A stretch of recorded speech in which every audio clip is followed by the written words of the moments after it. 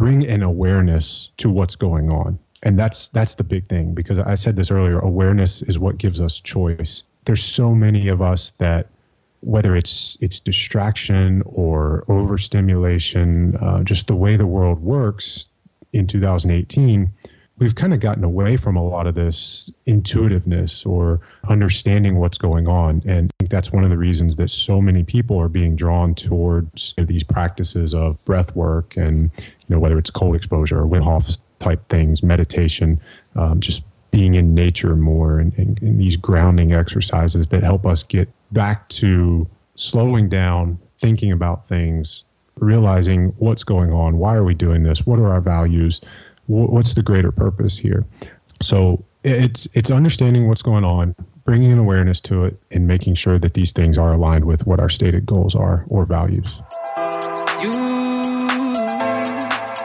You take me down, spin me around. You got me running all the lights. Don't make a sound, talk to me now. Let me inside your mind. Don't know what you're thinking, sugar. Ooh, but I just got that feeling, sugar. Ooh, and I can hear the sirens burning, red lights turning. I can't turn back now. So hold on tight. Welcome to the Off Ball Podcast. My name is Martin Reeder. I'm a 2012 beach volleyball Olympian, Nike trainer, and movement leader. At the Off Ball Athlete, we're diving into the territory, the time, the effort when you do not have the ball. So high performance arguably is when you're putting the ball in the net or when you're scoring or when you're putting up the stats, but what gets measured matters. And so we're trying to talk about the stuff that really isn't measured, that 99% of the time when you don't have the ball, when you're not on the court, when you're not performing in whatever area that you generally perform in.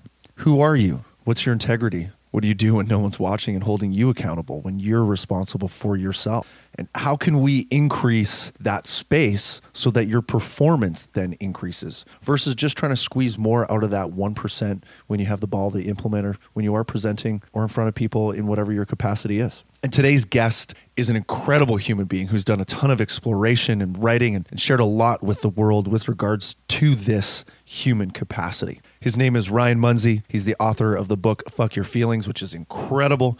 He is a podcast host. He's contributed to Men's Health. He is a leader in the space of physicality, mental performance, but more importantly, he leads by his own actions. And so we go deep into his journey of self-discovery and how he's managed to control his emotions so that his life shows up differently. And we go through some sport, we go through his journey owning a gym and going through the depths of being in fitness, and then we transition over towards helping people both in mind and body. And there's some incredible nuggets here. He goes on some tangents that are just phenomenal. If you are at all interested in feeling better, making better decisions in your life, and just in general being a better human being, this is a great episode for you. Whether you're a parent, coach, youth athlete, there's so much to be gained by listening to Ryan. So I'll leave it at that.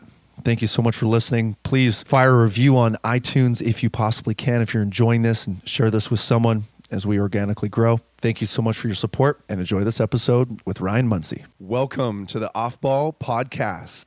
Today's guest is Ryan Munsey, author of Earmuffs, Fuck Your Feelings, and the host of the Better Human Project podcast. Ryan, welcome to the show, man. Martin, thanks for having me. It is my pleasure. And as we just riffed on before recording here, I feel like the world has brought you into my circle, and we have a few different connection points globally, which I find very interesting. But I'm at a time of self-exploration right now, and as I uncover what you're about, you are also living in many of those things and doing and leading many of those things. So I'm super psyched for today's conversation, man. Yeah, and I mean, I'll say the exact same thing right back to you. I mean, like you said, we do have a few different connections, and it's interesting that we haven't connected until now. But when you reached out to me, I got excited just simply by the way you reached out and what you said, and have really been looking forward to sitting down and catching up with you. Sweet, man. Well, let's give a tip of the hat to my boy Josh Binstock, because I later found out when I spoke of you that you guys know each other. What's the connection with my boy Josh? Yeah, so Josh and I met. First time we met was, I don't know, maybe 2 or 3 years ago, when I was hosting my previous podcast, Optimal Performance Podcast. He was a guest on that show, so we got to talk a lot about his visualization strategies and some of how he incorporates his chiropractic work into recovery and longevity for athletes, and then of course visualization for being successful. A lot of that came through. That podcast was sponsored by and kind of the IP, intellectual property of Natural Stacks. And he was one of their, I guess you would call it like a champion athlete.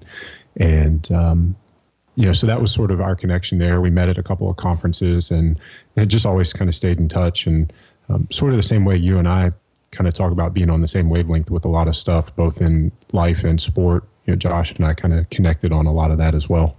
It makes a ton of sense. Josh is the most competitive human being that I have ever been in contact with or had the pleasure of playing beach volleyball with. And that guy's willing to get under some really big stones to get 1 inch, 1 centimeter performance gains. And I'm not surprised you guys had a deep conversation about visualization and the mental side, because he is a specialist on that front. So I'm actually going to dig back and try to find that podcast to get into my boy's head.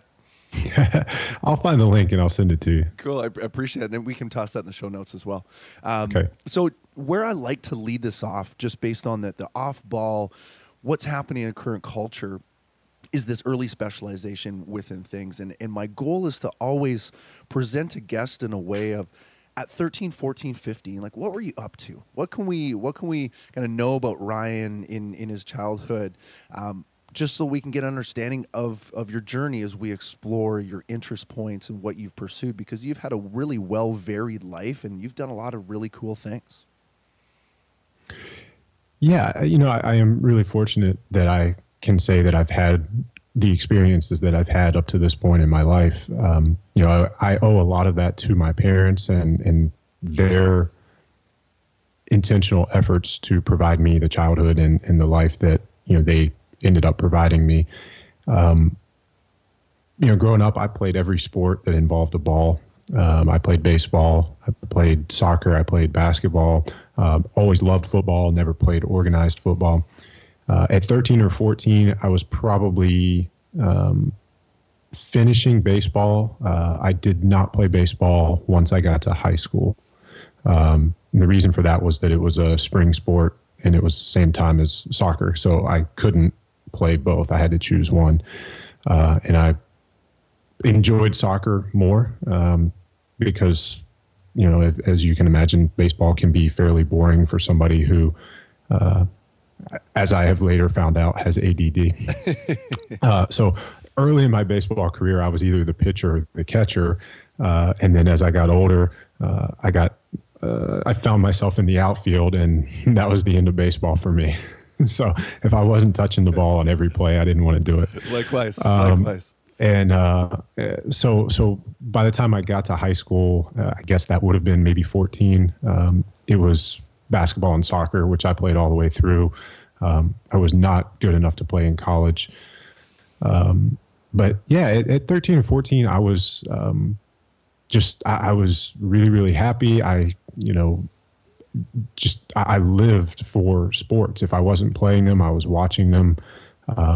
Most of the people that I looked up to and sort of had as heroes were athletes: Michael Jordan, Ken Griffey Jr., that kind of thing. I had the posters everywhere, and just really lived that that life that you would imagine as a 13 or 14-year-old who lived, breathed sports.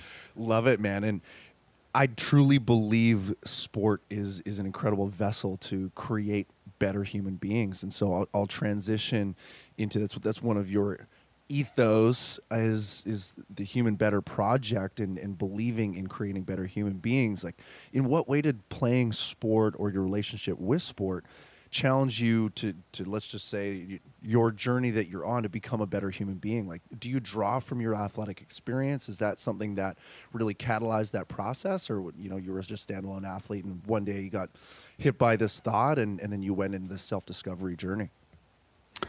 Yeah, I would say 100% it was the genesis for, everything that has kind of led me to where I am today. I mean, I never really thought about that part of it until you just asked the question. But I mean, I've always said, when people ask me, why I went on this path, it always starts in college. That's usually where I start telling the story. But, like I said in the previous answer, I was not good enough to play basketball or soccer at college, at the college that I chose. I went to Clemson University, who, when I was there, had two guys that now or since have played on Team USA for soccer. Basketball competes at the highest level, and of course, football, they've recently won a national championship. So, I wasn't that good. I wasn't that big, strong, or fast. And I always tell people that, in college, that's where I really began learning about nutrition, and that's where I became obsessed with lifting weights and doing things in the weight room and the whole bodybuilding, which led to modeling, which, led to nutrition and all that stuff. So, but for me, it was, I had to find a way to fill that competitive void. I always had this thing to throw myself into for camaraderie, and we talk about the locker room, and there was this place that you could go and kind of work through your mental issues. I remember, as a young kid, you don't really have the emotional intelligence or the awareness of what's going on. But I can remember, countless days where, I'd be out in the driveway playing basketball, working through things in my head, because that was just how I knew to do it. I wasn't quite equipped with, the strategies or the things that we talk about a lot now, in terms of breathing or meditation or yoga or whatever. And I think that's one of the reasons that, as former athletes, we gravitate towards things like that. So, it definitely played a foundational role, for me in that sense. In another sense, I think it teaches you teamwork, it teaches you coachability, discipline, accountability, responsibility to your teammates. And these are all great attributes to, carry into the rest of your life, whether it's, relationships or business or whatever. And, I've had the good fortune to be able to coach and help people on a lot of different levels over the last 10 or 12 years. And to an individual, those who have a background in sports respond, I don't want to say better, but better's that's the word. They respond better to coaching. They're very coachable, and they're used to looking for what's wrong, how can I improve? Just like you said with Josh, I mean, that competitive nature, that willingness to get better, to, if I have to lift this, huge, massive stone for a 1% increase, I'll do it. And I think that's just a mindset and a belief system that comes from playing sports and, having that background. That's not to say that I've worked with people. I have worked with people who didn't play sports that have that approach. Yeah. But I think it's a much more common character trait in those who grew up playing sports. Well, the coachability piece is humongous. I mean, if you've spent your life playing sport, you've likely been coached by a lot, and you understand how to react to certain situations and how to hold yourself and how to seek out coaching and how to manipulate your performance or the dialogue inside of your head to match a certain coaching style. And I totally get it. And I put sport on this highest pedestal in understanding it can impact people's lives. And so I want to just parallel, you and I had a very similar journey where we came out of sport, and the first thing I did was I started lifting weights, and that I needed to fill that competitive void, and I started to compete with myself. I want to dive into that one with you just as we kind of progress through your journey and your story. Like, what was it about training and lifting that drew you to it, and what was that journey for you within the strength bit? I think it was multi-pronged for me. There's the obvious side of, being able to set goals and work towards them. There was, we kind of touched on this a minute ago, but the act of participating in sport, gives you a mental break from, the things that are, I guess another way of saying that would be to get out of your own head, right? Like, when you're 18 to 22 years old and you're in college, you're still trying to figure out who you are and what's going on. You're dealing with school and kind of coming of age and all of the things that are involved with that. So, being able to lose myself in a workout and kind of come out on the other side, and have endorphins and all these other neurochemicals that get released through physical activity, and sometimes in doing that with a workout partner, you get a lot of the socialization that we would get through playing sports as well. So there was also that side of it. But then, I think for me, and I was oblivious to this at the time, but in looking back, I realized that, part of the draw for me towards especially the aesthetic side of lifting, meaning bodybuilding and physique modeling, was that I wasn't really happy with who I was or how other people saw me. And I incorrectly felt or believed at that time that if I could make my exterior look a certain way, that people would see me as the person I wanted them to see me as. Now, as I've matured, I've realized that, you just have to become that person and you have to move through life that way and carry yourself that way and act that way. And then people will begin to see you as that person because you will be that person. It has nothing to do with your external appearance. But again, we're talking about an evolution of, emotional maturity and awareness. And I'm going to pause, think of how many people are on that journey though and go through that path of self-discovery, because you nailed it for me too, right. Man. We all go through that. That's so fascinating that you articulate it that way, because I experienced the exact same thing. And I can just, when I enter the gym, I can see the amount of people that are going through that, or they're stuck in that for 10, 20, 30 years. They're not able to find the evolution of that process. Yeah. I mean, we're all it's a spectrum. It's a journey. It never ends. And we're all on our own path, our own journey. And I think it's very hard, if you haven't been there yet, it's very hard to look forward and see the little checkpoints or the places along the way on that journey. But it's much easier to look back and see those different points. So I think the further we get on our own journey, the easier it is to look back and be able to identify exactly where other people are in that journey. Yeah. So you're right. I mean, and I'm fortunate. Like I said, I've been in gyms for over a decade. I own my own gym. I've written for some online and print publications. So this is a world that I know very well. I've worked with hundreds, if not thousands, of people, on this journey. So it's one that, in watching and helping other people go through it themselves, it gave me a lot of insight into, my own motivations and my own, journey and why I was drawn to certain things. So, yeah, you're right. I mean, at this point in our journey, we can probably walk into a gym and pinpoint pretty closely where someone is in that journey. And that's, I think, what I would say that I want for people is to be able to continue that journey. And as you said, not get stuck in some of those, maybe the right way to say it would be like lower levels of that pyramid of kind of evolution and self-awareness.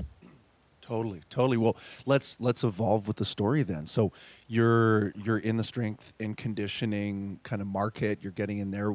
Is this a time where you got your gym, or you acquired a gym, or did you move into the modeling space and then transition from there? Take me through that story then. Yeah, so it was, I graduated from high school in 2002, went to Clemson and stayed there for 6 years. So it was 2008 when I left Clemson. And I had the opportunity when I left to either move to New York City and become a fitness/fashion model, or I could pay to do an internship at the end of my degree and become a registered dietitian. So while I was in school, I became very frustrated with what was being taught and how the nutrition recommendations did not align with the science of, how our body works and what we need to actually thrive and be optimal. So I really, kind of being disenfranchised, I really had no intention of paying to do this internship to perpetuate this thing that I, couldn't reconcile. And then simultaneously having the opportunity to go to New York City and be a model, I said, well, that's a pretty easy decision. So I went to New York, and man, that was eye-opening. It was a great experience. I'm glad I did it, but it was not what I expected. So that stint lasted a little bit less than a year. So from like the time I left school in 2008, spring of 2008 until the end of 2008, 2009, I moved home to Roanoke, Virginia, got a job as a personal trainer at a Gold's Gym there. Did that for about 3 years. And a friend of mine and I were lifting partners, and, we did very well as trainers there. And that's the time where I was really learning more and reading and writing for some of these magazines. And in 2012, we just had enough. And we'd been talking for 2 years about going and opening our own gym and doing it our way. And ultimately, I just said, I'm done. I'm out. I'm doing this thing. And then ended up doing it on my own, but started my own facility called House of Strength Performance Training Facility in 2012, and did that until the end of 2015. So it was about 3 years where I had that, 3.5. Awesome. And talk to me about the philosophy behind that facility. When you opened up that facility, when you anticipated someone walking through those doors, what was the process that you wanted to take them through, your process to create change in their lives? Yeah, so a lot of it comes down to strength. I mean, the name of the gym was House of Strength because I felt like in that world of health, fitness, wellness, and even in the mental space, and this is a quote from, I believe it's from Charles Staley. So I want to make sure I give credit to that because it's not mine. But I think he said, strength is the adaptation that leads to all other adaptations. Oh, that's good. And for me, as a strength coach, I hate calling myself a personal trainer. I just think there's too many bad ones out there. So I don't want to be lumped into that. So I always call myself a strength coach. But as a coach, as a person who is charged with helping you become better in the gym, outside of the gym, on the field, in life, if we get stronger, and you can just look at this from a purely barbell standpoint. I mean, if you're able to lift a heavier load, then the percentage of that you can use, if your max goes from 100 pounds to 200 pounds, 70% now is from 70 pounds to 140 pounds. Mm-hmm. So you're using, at the same intensity, at the same percentage, you're using twice as much weight, which means you're doing twice as much work, which means you can burn more calories. So if your real goal is fat loss and we get you stronger, then you can do more work and expend more calories. Or you can, if you're an athlete, then you can now apply more force. You'll be bigger, you'll be faster, you'll be stronger. You can hit the ball further, you can run faster, you can jump higher, whatever it is. So I really love that strength is the adaptation that leads to all others. And I'll stop there on the strength side because I don't think that's really where we want to go. Unless you do, we can dive into that. Keep it moving, because it's funny that you say that. In my experience within the industry as well, I believe that controlling your body is the first step to then controlling your mind, because that pain, that feedback of movement is so critical to then start to go upstairs a little bit more. And so they're so connected. I don't think that we can separate them. And I think my approach to health and well-being is very integrated, and I think it's naive and it's naive to think that we could just focus on mental health or just focus on physical health or just focus on nutrition. I mean, these things go hand in hand and they all impact each other.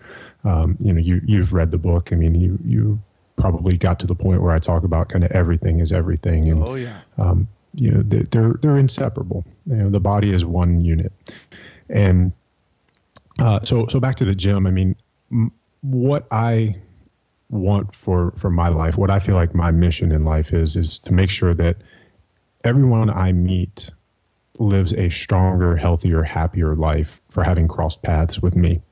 So that was sort of the tagline for the gym: stronger, healthier, happier. So I wanted people to be able to walk into that facility and be a part of a community where everyone was invested in self-improvement and moving forward and becoming the best version of themselves that they could possibly be. I didn't care how many calories you burned in a workout. I didn't care about, a lot of these superficial, low-level things that are dominating the conversations in the fitness space, or at least they were and probably still do. I really don't even pay attention to that world anymore, so I probably shouldn't even speak to what's going on.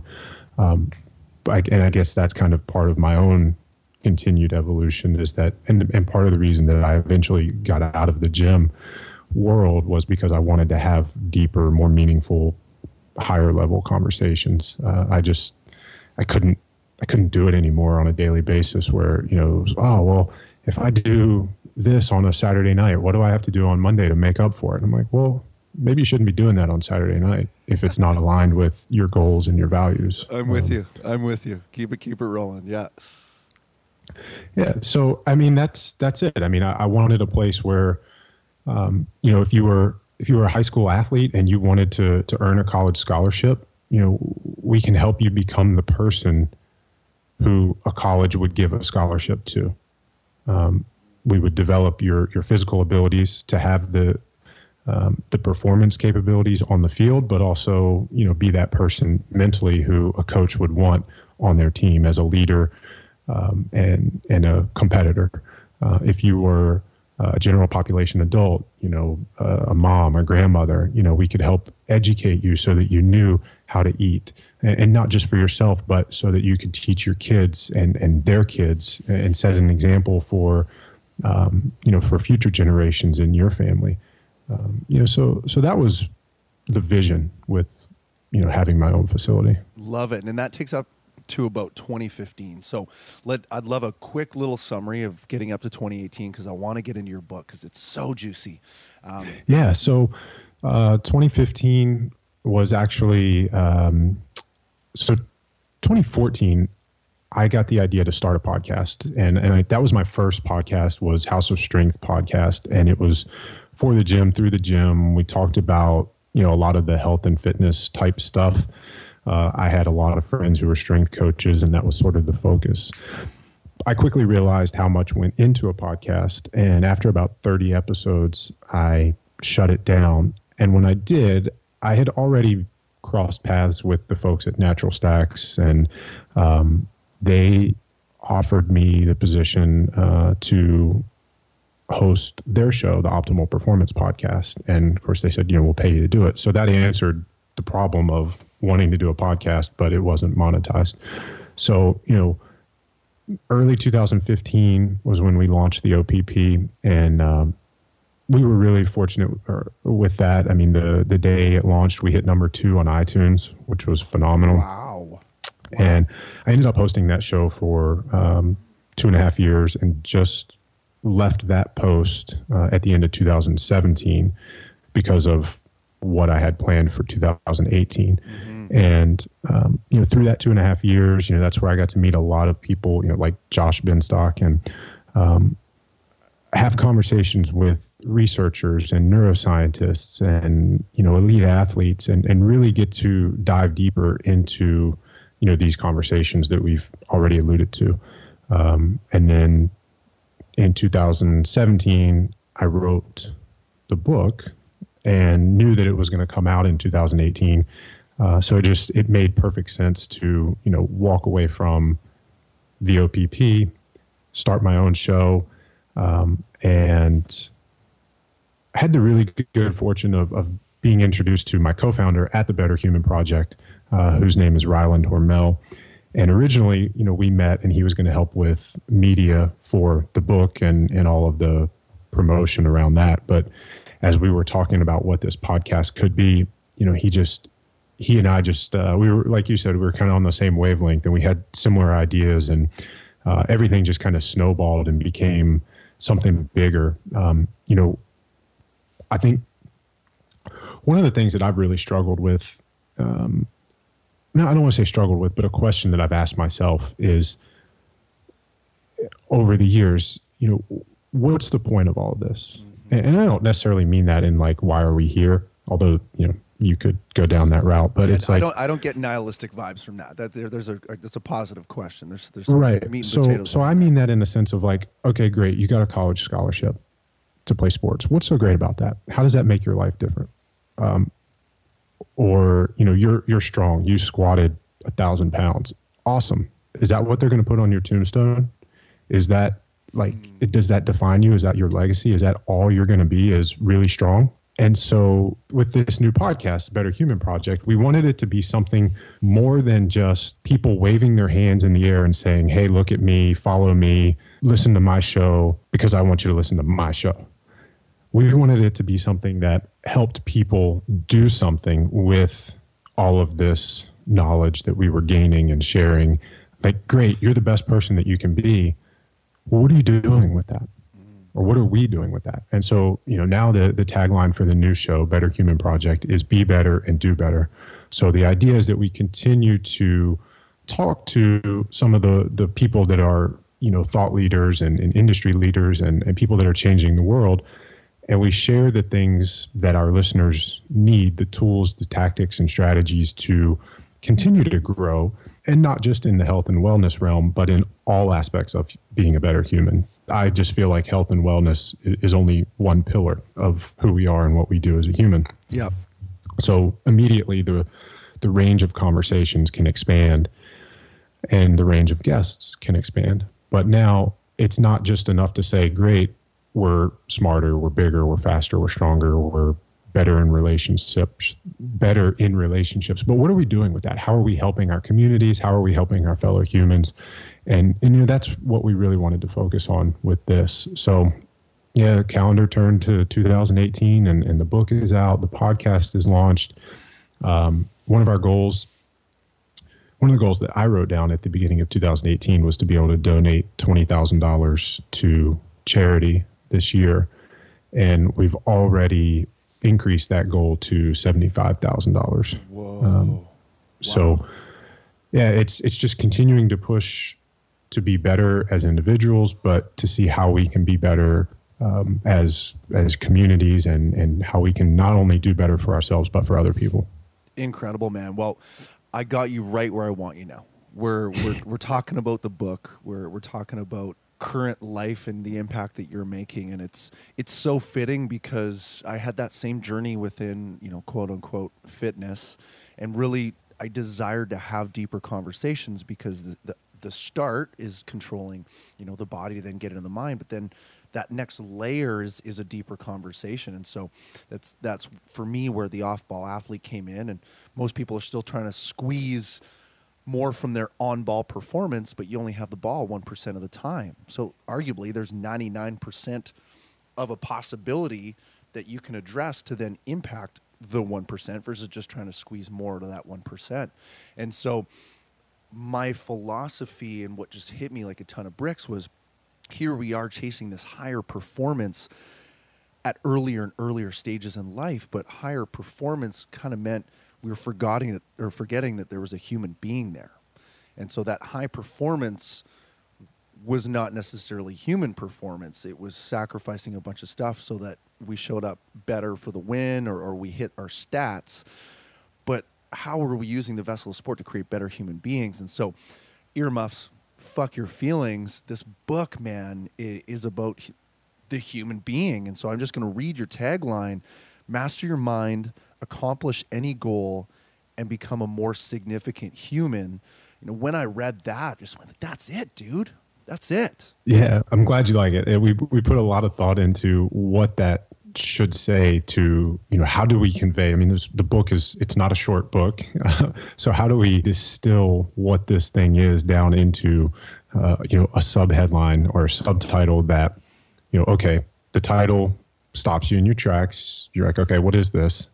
now the subtitle's got to be something where you say, okay, I can get down with that. Tell me more. Yeah. So we put a lot of thought into what that was, and you know, I'm glad to hear that it resonates with you, because I think that that means a lot to me. Well, two books that significantly impacted my life. Another one is by Mark Manson, has the F word in it as well, so earmuffs again. But you know, The Art of Not Giving a Fuck. When I read that, I went, holy smokes! I care too much about everything, and because of that, I'm not able to focus on the things that are most important and really be skilled at those. And so that changed my life, and I'm really digging. So I'm halfway through the book right now. And so let's dive into, you know, why feelings? Why is that? And there's a stat that you provided me, 95% of your decisions are based on how you feel. That's a lot of impact in one's life if 95% of your decisions are made by how you feel versus what's actually happening. So can you talk to me, and let's expand on, like, why are feelings important, man? Yeah, and that stat is huge. I mean, I get a lot of questions on, you know, why is this the name of the book? And I'll be honest. I mean, that is self-talk. I tell myself that all the time. It's something that I use to, you know, remind myself, hey, doesn't matter how you feel today. You know, you've got to do, if you want what you say you want, you've got to show up and do what you know you're supposed to do when you're supposed to do it. Mm-hmm. And I have to be honest, if that statistic wasn't true, the 95% of decisions being made based on how we feel, if that wasn't true, then I don't think that this would be the title of the book. That statistic is that powerful and that important to the rest of this book. And when I first saw that, I mean, it just blew my mind. I mean, when I sit back, I mean, I've always been fascinated by, you know, why some people succeed and other people don't. You know, I mentioned, you know, the decade plus that I've been working with people in nutrition and fitness goals and whatever. I've seen a lot of people succeed, and I've seen a lot of people fail to succeed. And I have had the same interaction with successful people and failure people. I didn't give the people who succeeded anything different than I gave the people who failed. So what's going on in their head? Right. And what is happening that is preventing some people from having success? And as a coach, there's nothing more frustrating than somebody who isn't able to get the results that you want to see them get. And I think I was really just trying to answer those questions and to do it in a way that, in presenting the answer, would be able to help some of these people who were being frustrated and being stymied, not by the process, but by themselves. And go back to what you were saying. I mean, 95% of our decisions, that is insane. That's so crazy. I mean, think about, how many Olympics did you compete in, Martin? Just one. Yeah. After the Olympics, okay. I decided to retire. So one, but the Olympics occur on a 4-year cycle. So at minimum, you prepared for this for 4 years at minimum. But it's not like you just decided 4 years before the Olympics that you were going to compete in the Olympics. Correct. Right? I mean, you had been playing and training for many years before that. Absolutely. So if we continue to use an Olympic athlete as our example, you've got to show up and do the right thing for 4, 8, 12, 16 years to ultimately wind up at your desired destination.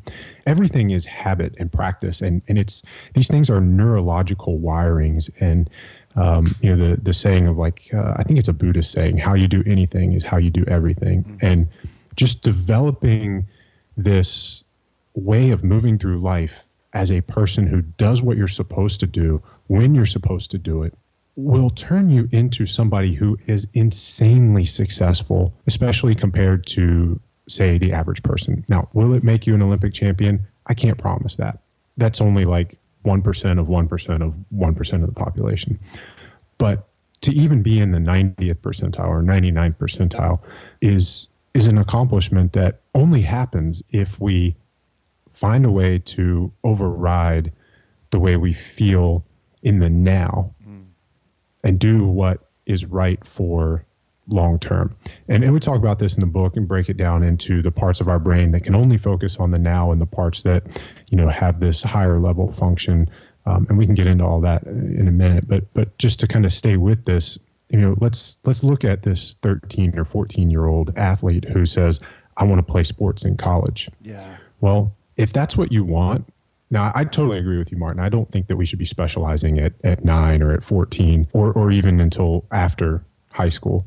But what that young athlete does need to focus on is moving through life and conducting himself or herself in a manner that is congruent with that stated goal. Mm-hmm. And I'm sure you've seen this. I've seen it. When we're around these young athletes, we can very, very quickly and easily identify the ones who are going to have success in pursuing that goal based on how they conduct themselves off the ball. Are they showing up to class? Are they studying? Are they paying attention to what they eat? Now, they don't have to have the most perfect diet in the world, but if they're not putting any effort into eating, if they don't care about that, if they're not taking care of their bodies or themselves, that's not a good indicator of what's to come. I guess to give you tangible examples of feelings, maybe I want to go to Starbucks or I go into Starbucks for my morning coffee and, I want that donut because it looks good. I mean, that's a limbic system or an impulse buy that is only focused on the now, as opposed to that second thought that comes a little bit later. So the limbic system is very, very quick. It's irrational.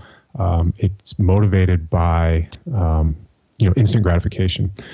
And the key point there is that it's not capable of thinking beyond the now, whereas the prefrontal cortex, the neocortex, is sort of like that sage, wise person who's been there and knows what we're supposed to do. So we've all been there. We've all seen that bakery case, and we have that initial reaction to the smell. And as soon as it's there, you're like, oh man, that looks great. It smells great. And then a few seconds later, you have that thought that comes into your head of, oh, I shouldn't, or I shouldn't because fill in the blank. And a lot of people beat themselves up for that, for their initial reaction being one that is, a certain way. But the truth is that's how we're wired. That's our biology. The limbic system is on the positive side. We need that quick reaction for survival. And in our past, we really did. We don't so much anymore because we live in a completely different world than, our ancestors did even 200 years ago. Yeah. So the point I'm trying to make is, realize, and this is, we dive into this in the book, but realize that is a normal reaction. Have awareness. I want people to be aware that is normal. It's okay. And then it's this awareness that creates choice. And it's in that moment where if we've clearly defined our values ahead of time, that we can say, is this action, is skipping practice today because I want to go four-wheeling with my friends, or I want to, go hang out with whatever, is that action aligned with my stated goal of getting a college scholarship for this sport? Or am I doing it because what I just feel like doing in the now? It's such a hard question to answer in that moment because it's simple. It's either a yes or a no. I love that you position it that way. And it makes me think of when I smell that bakery, I'm just laughing to myself because I'll sit there and I'll smell it. Like I'll smell the shit out of it, oh, that smells so good. And I'll just sit with the smell and I'll let the smell be good enough that I don't do it. I let that instinct take over and give me joy, but I don't need to do the trap per se.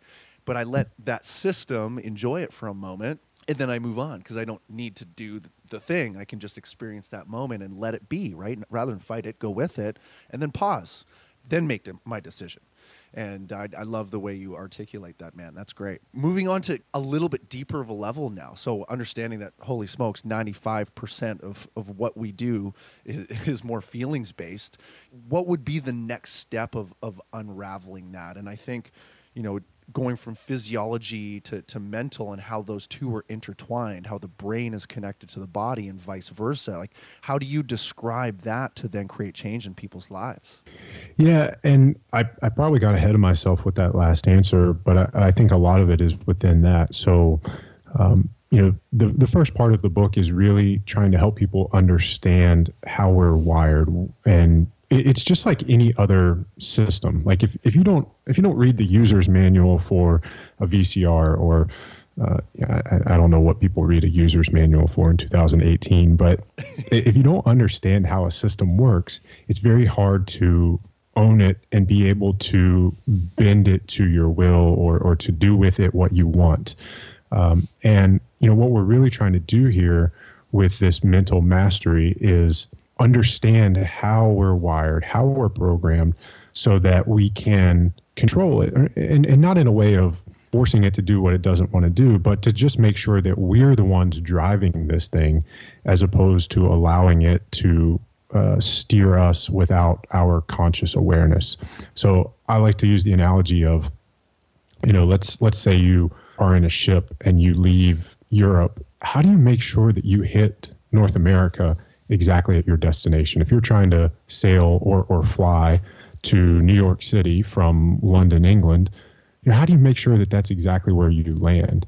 And if we allow our feelings to dictate every decision that we would have to make on that course, we're basically allowing the winds and the tides to take us where they want, as opposed to saying, no, I'm going to get exactly there. So, to answer your question, I think understanding our physiology, our biology is the first step. And I think that's why it's so important that that's the beginning of the book is to give people, no, you will not be certified as a neuroscientist when you read this book, but I do want you to understand how things work so that you can then bring an awareness to what's going on. And that's the big thing, because I said this earlier, awareness is what gives us choice. There's so many of us that, whether it's distraction or overstimulation, just the way the world works in 2018, we've kind of gotten away from a lot of this intuitiveness or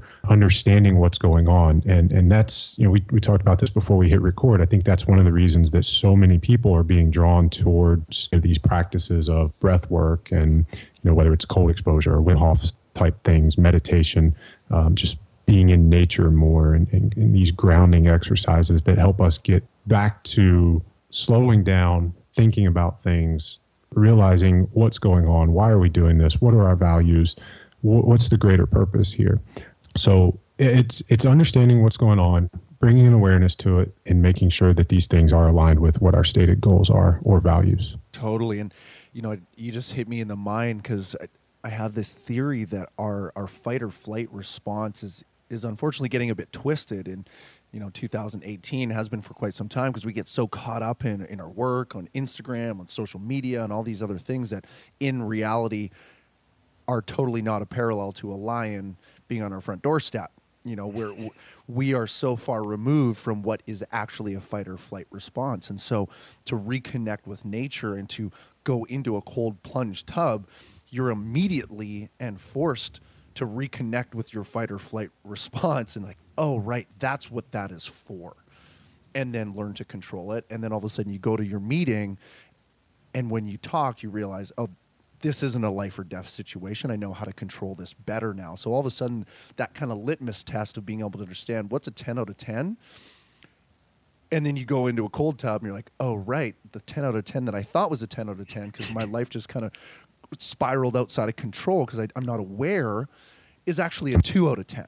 Am I making sense there? Yeah, no, that's great. I'm laughing. And I think not just realizing that those other things are less of a threat, but it's also the more we practice these things, the more we can inoculate ourselves to adversity. I mean, if you can get into a cold tub and stay calm and resist that urge to get sympathetic and breathe and stay parasympathetic, it prepares us that much more for when life inevitably throws proverbial cold water on us, right? Yeah. And it just makes us that much more equipped to handle these things. It's a mental strength thing. And again, going back to what we were saying earlier, strength is an adaptation that leads to all others.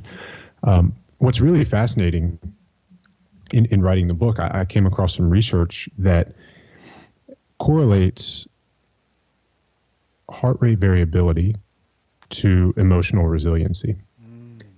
So there's an entire chapter dedicated to this in the book. So I'll try to do like a Cliff Notes version of it. But basically, heart rate variability is a measure of the difference in the time between the beats. So it's not the time between the beats by themselves. It's the difference between beats. And this was discovered in the 1960s by Dr. Stephen Porges. And I had the really good fortune of interviewing him for the book. And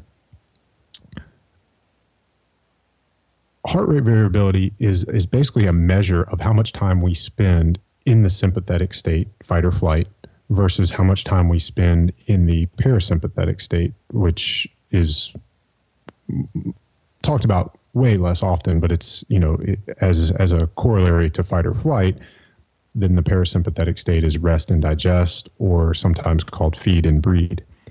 So the goal to have a higher heart rate variability, higher HRV, which is also synonymous with vagal tone. So higher vagal tone, higher heart rate variability comes from spending more time in the parasympathetic state. So from a fitness or a performance standpoint, when we look at a lot of athletes and we look at recovery, if we want to get our heart rate variability higher so that we can perform better or go harder the next time we train or perform, then we focus more on these recovery tools, whether it's ice bath or massage or yoga, meditation, breath work, sleep. And conversely, if we look at this from the mental side, it's the exact same prescription for increasing emotional resiliency. And that's what was so fascinating to me, was that I can't believe I needed a study to tell me that. I knew that because, okay, so higher vagal tone or higher HRV corresponds with greater emotional resiliency. So think of emotional resiliency as like your bandwidth. How much stuff can you deal with? What's your capacity to deal with life or the cold water that life inevitably throws on us, right?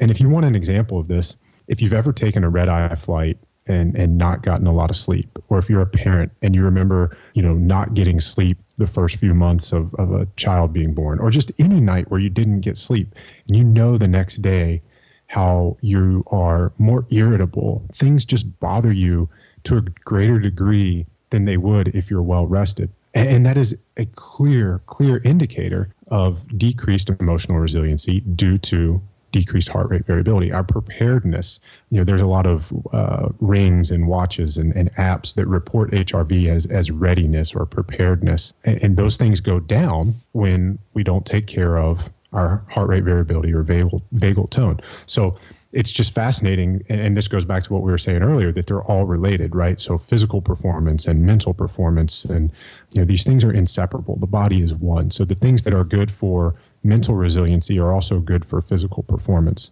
And, these recovery strategies, whether you're an athlete or somebody pursuing higher levels of enlightenment, it's all there. It's all kind of the same stuff. I agree. And there's a personal philosophy that I'm really starting to bring to life and enjoying. And it's intention, integrity, intensity. And I've been playing the intensity game for 30 years without knowing it. And now I realize, I want to get into the integrity bit, and then I want to go deeper into the intention bit of life. But if you're sitting in intensity thinking that how hard you press the gas pedal is everything, and you live at 100 thinking that staying at 100 is going to take you there, you will soon find out that it's not the game. The game is not intensity. And so I love this, because if you stay at 100%, you're just thinning yourself out. And you're just going to be as thin as a piece of paper, and at some point in time you'll break. Versus, it's not about how hard you go in that bout, it's about how hard you rest, so that when you do have that bout, it shows up better. And this conversation is so apropos, and I just got to give a tip of the hat to Brian McKenzie and Rob Wilson, that the study of the breath cycle through nasal breathing that they're going through, and I study under them. I want to take this more to the breath, because it's such low-hanging fruit for people to control, that vagus tone, that sympathetic, parasympathetic tone. So you're a student of the Wim Hof method, if I'm not mistaken. Can you share how you were introduced to it, and then your journey through the Wim style of breathing, and kind of why? I think it was 2012 when I got to participate in an event called SEAL Fit. And that was my first introduction to anything that had to do with breath work. And it came from Mark Devine, who is a former Navy SEAL commander and the creator of SEAL Fit. And he coaches or teaches something called box breathing. And essentially the cadence is inhale, hold, exhale, hold for equal lengths of time. You can do it for 2, 4, 6, whatever, as long as they're all equal. Hence box, right? You think of a square, all sides are equal. And that was a really profound thing for me. It was the first time I really ever focused on breathing and noticed its ability to quiet and calm my mind. It's one of the methods that I talk about in the book, but I've actually adapted it based on my conversation with Dr. Stephen Porges, who, and I'm sure you've probably heard this from Brian McKenzie and those guys, that if the exhalation is longer than the inhalation, then breathing becomes a parasympathetic activity. So the inhalation, breathing in, is a kind of charging or energizing thing for our body. The exhalation is a relaxing thing. And if the exhalation is longer, then it becomes parasympathetic. So for my box breathing practice, I've extended the exhale, which makes it, kind of a lopsided box. But what I'm doing is trying to make it parasympathetic. So I focus on a longer exhalation. There's also a type of breathing called parachute breathing, where we can simply inhale as much as we can, pack our diaphragm and then our lungs through nasal inhalation, and then open the mouth and exhale through our mouth for as long as we can, but making that significantly longer than the inhalation. And within 2 to 4 cycles of breath that way, most people are already in a parasympathetic state. The point in all this is that, and I think this is why so many people gravitate towards breathing, is that we can control it very easily. We can very quickly use it to change our state and get to this place that we want. And third, that it's probably the easiest access point for reaching that place of meditation, or that place that we want to get in our minds, where we are quiet and more thoughtful and maybe responsive instead of reactive. As far as Wim Hof goes, it's just another type of breathing that I encountered over the last few years. And to be honest, it really wasn't one that I sought out and said, hey, I want to be a student of this one. Now, I've always gravitated towards the cold. I love it. I think that's a whole different conversation. But I do not practice Wim Hof breathing on a daily basis. What actually happened was I met this incredible woman about a year ago, actually, when I was speaking at the Biohacker Summit in Sweden. Her name is Kiki Bosch, and it turns out she is an ice water freediver. So there's only like 5 of these in the world. That makes a lot of sense. Freediving off of a glacier. Whoa. And she does it without a wetsuit. So I wanted to have her on our podcast. And I knew she's from the Netherlands, and she actually happened to be coming to the States for a while. And we'd been in contact, and I just said, hey, can I talk you into coming down to Virginia Beach and we could record a podcast? And she was like, yeah, can we set up a workshop and, really make it, make the trip worth it for me? I was like, yeah, let's do it. So she is a certified Wim Hof instructor. And that's how that came to be. So I guess it was 2 weekends ago now, we hosted this Wim Hof workshop, and, I jumped at the chance to learn the method the way Wim wanted it to be taught, because I think there's, look, we can go online and Google it and see so many different iterations of it. And I just wanted to see, how he and the certified instructors would teach this method. And what's really cool about these workshops is that you don't just learn his method, you learn a few other types of breathing. And I think it's a very valuable experience for anybody who has any interest in learning more about breathing and how powerful it can be for not just controlling your state and your nervous system, but also levels of consciousness. I've actually had the chance to do 2 different workshops on 2 weekends in a row. And both times I've had some pretty intense and pretty powerful, profound alterations in consciousness, I guess would be the right way to say it. Wow. And that's just it. I mean, I think that's what the great thing about breathing is. It's one of these state shifting things that we can use anytime, anywhere. You can do box breathing when you're driving in traffic, and you can turn a stressful situation into a time to be parasympathetic. And now not Wim Hof. I mean, there are, you wouldn't do that in traffic because you basically controlled hyperventilate, which could lead to passing out. So if you're listening to this and you want to try these, don't do Wim Hof while you're driving, but you can do either the parachute breathing or the box breathing in the car. It's funny because I started pushing the limits on breath work while I was driving, just playing around. And soon I was like, you know what? I can't do that. I can't push myself while I'm driving because it takes my mind off of something that is incredibly necessary to be present for. So that is a little request. Do not push the boundaries of breathing while you're driving or playing right. in or around water, please. Yeah, and that was actually really interesting with the Wim Hof workshop, was to find out that contrary to what I thought and what most people say, he does not do the breathing and then immediately get into the water. He separates them. If he does the breathing prior to cold exposure, he does the breathing 20 or 30 minutes before. And so that's like when I say I wanted to hear how they taught it, that's one of the examples of, just getting the information straight from him. Awesome. Well, I'm going to shift you away. We got a little bit of time left. I want to pull you back to the tail end of your book and some personal philosophy stuff, because I believe that you poured your heart and soul onto these pages, man. I mean, this is a true account of where you're at right now and the message that you're bringing to the world. You end on values and integrity. And those are two words that for me ring true, and I'll explain why. Off-ball for me is about virtuous athlete development. I want to use the vessel of sport to introduce and make youth aware that they're learning skills for life through sport in that moment, and attaching them to that consciously, and then building an integrity system, a way that they can, pillars or scaffolding for their life to then build. So those two words hit me like a ton of bricks, man. Talk to me, and let's close out this podcast around why you close with values and integrity. Yeah, I think those are two things that really matter to me. It means a lot that, to hear you say what you said about, just feeling like I poured myself into this book. I mean, I really did. And it means a lot to hear people realize that and recognize it, and that it resonates with people is rewarding to hear. So thank you. Absolutely. Integrity is, I know this sounds so cliche and I almost hate to say it, but the saying of integrity is who you are and what you do when no one's around or when no one's watching.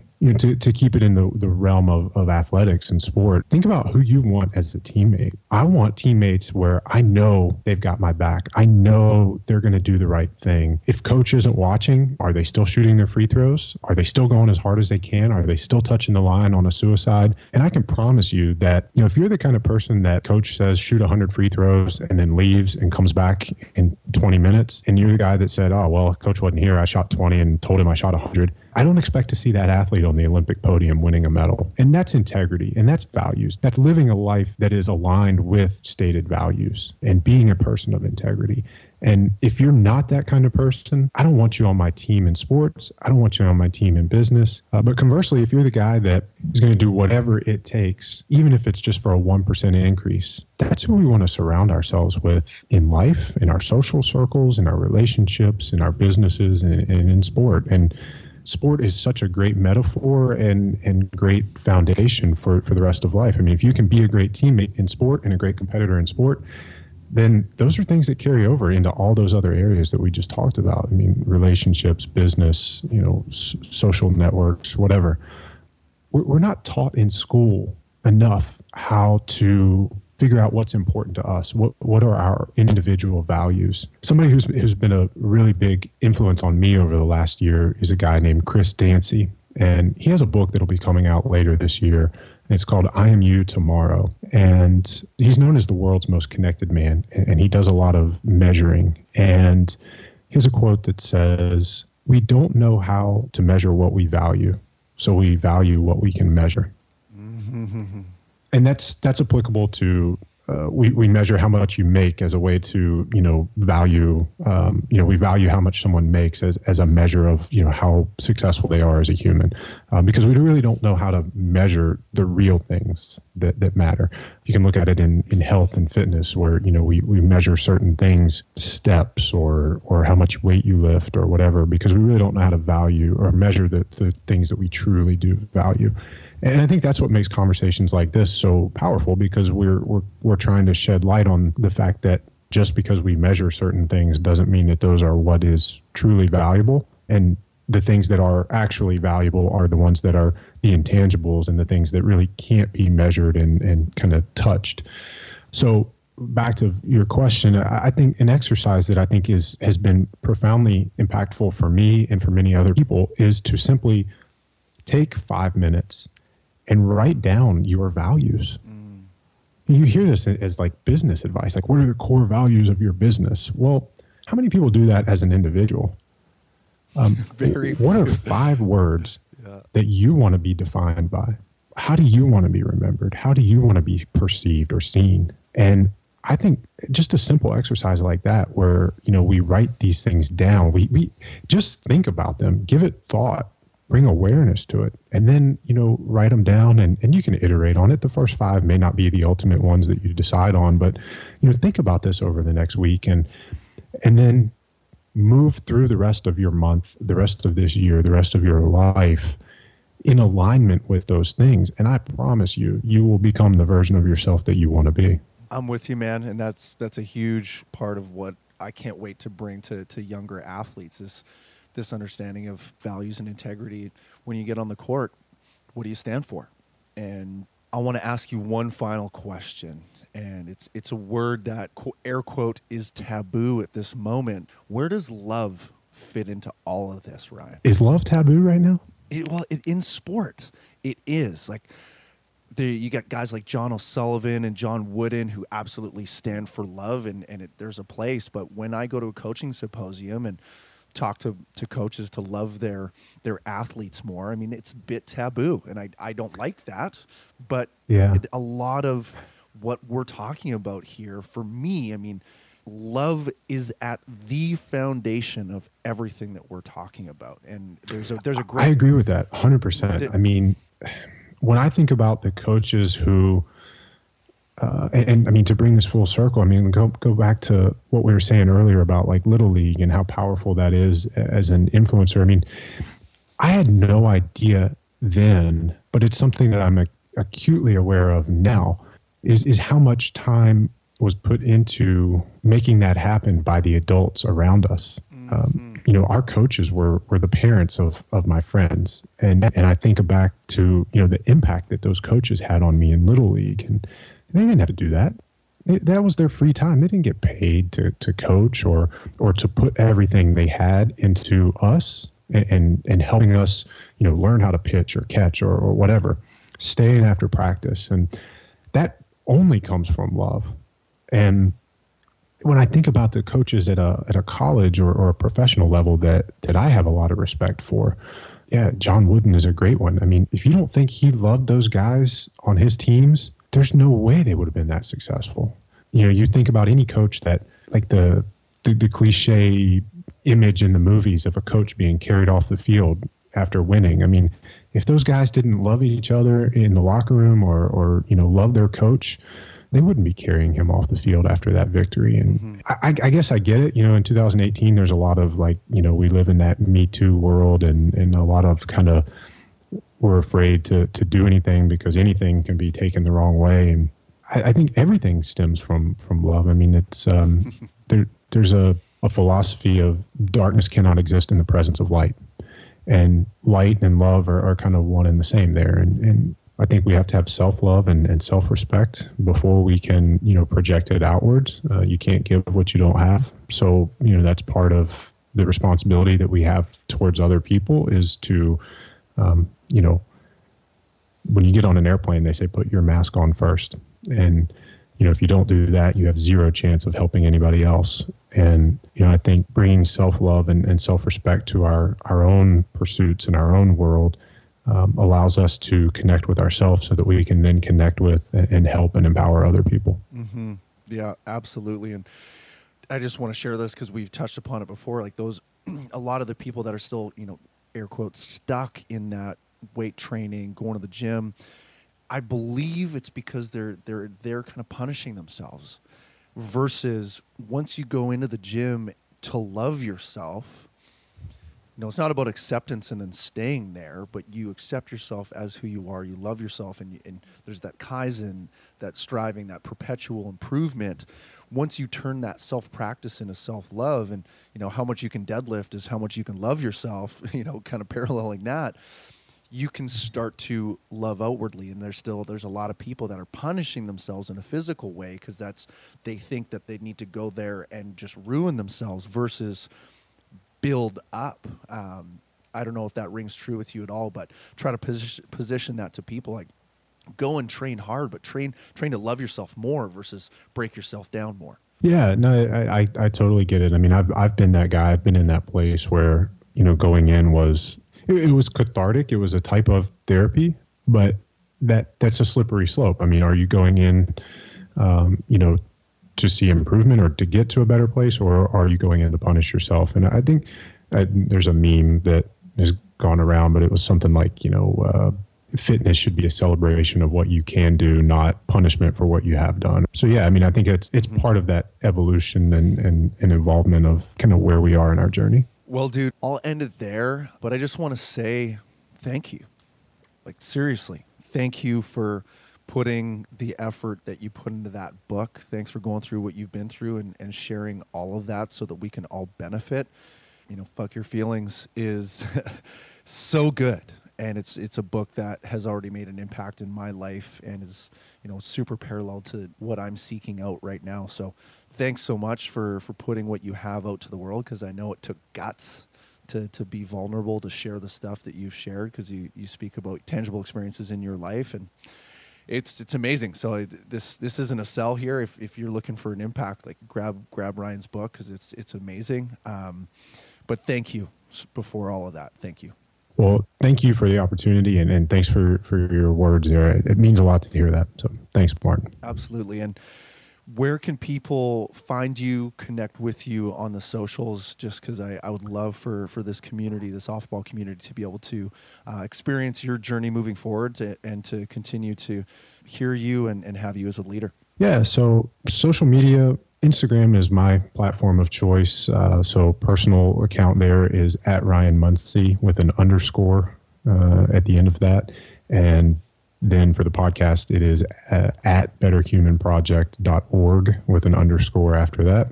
Then websites, ryanmunsey.com, betterhumanproject.org. Podcast is Better Human Project. And we'd love to have anybody that wants to follow along, join us, and be a part of this thing. So. Sweet. Well, all links will be available in the show notes. And thanks so much for your time and energy today. No problem. Thank you.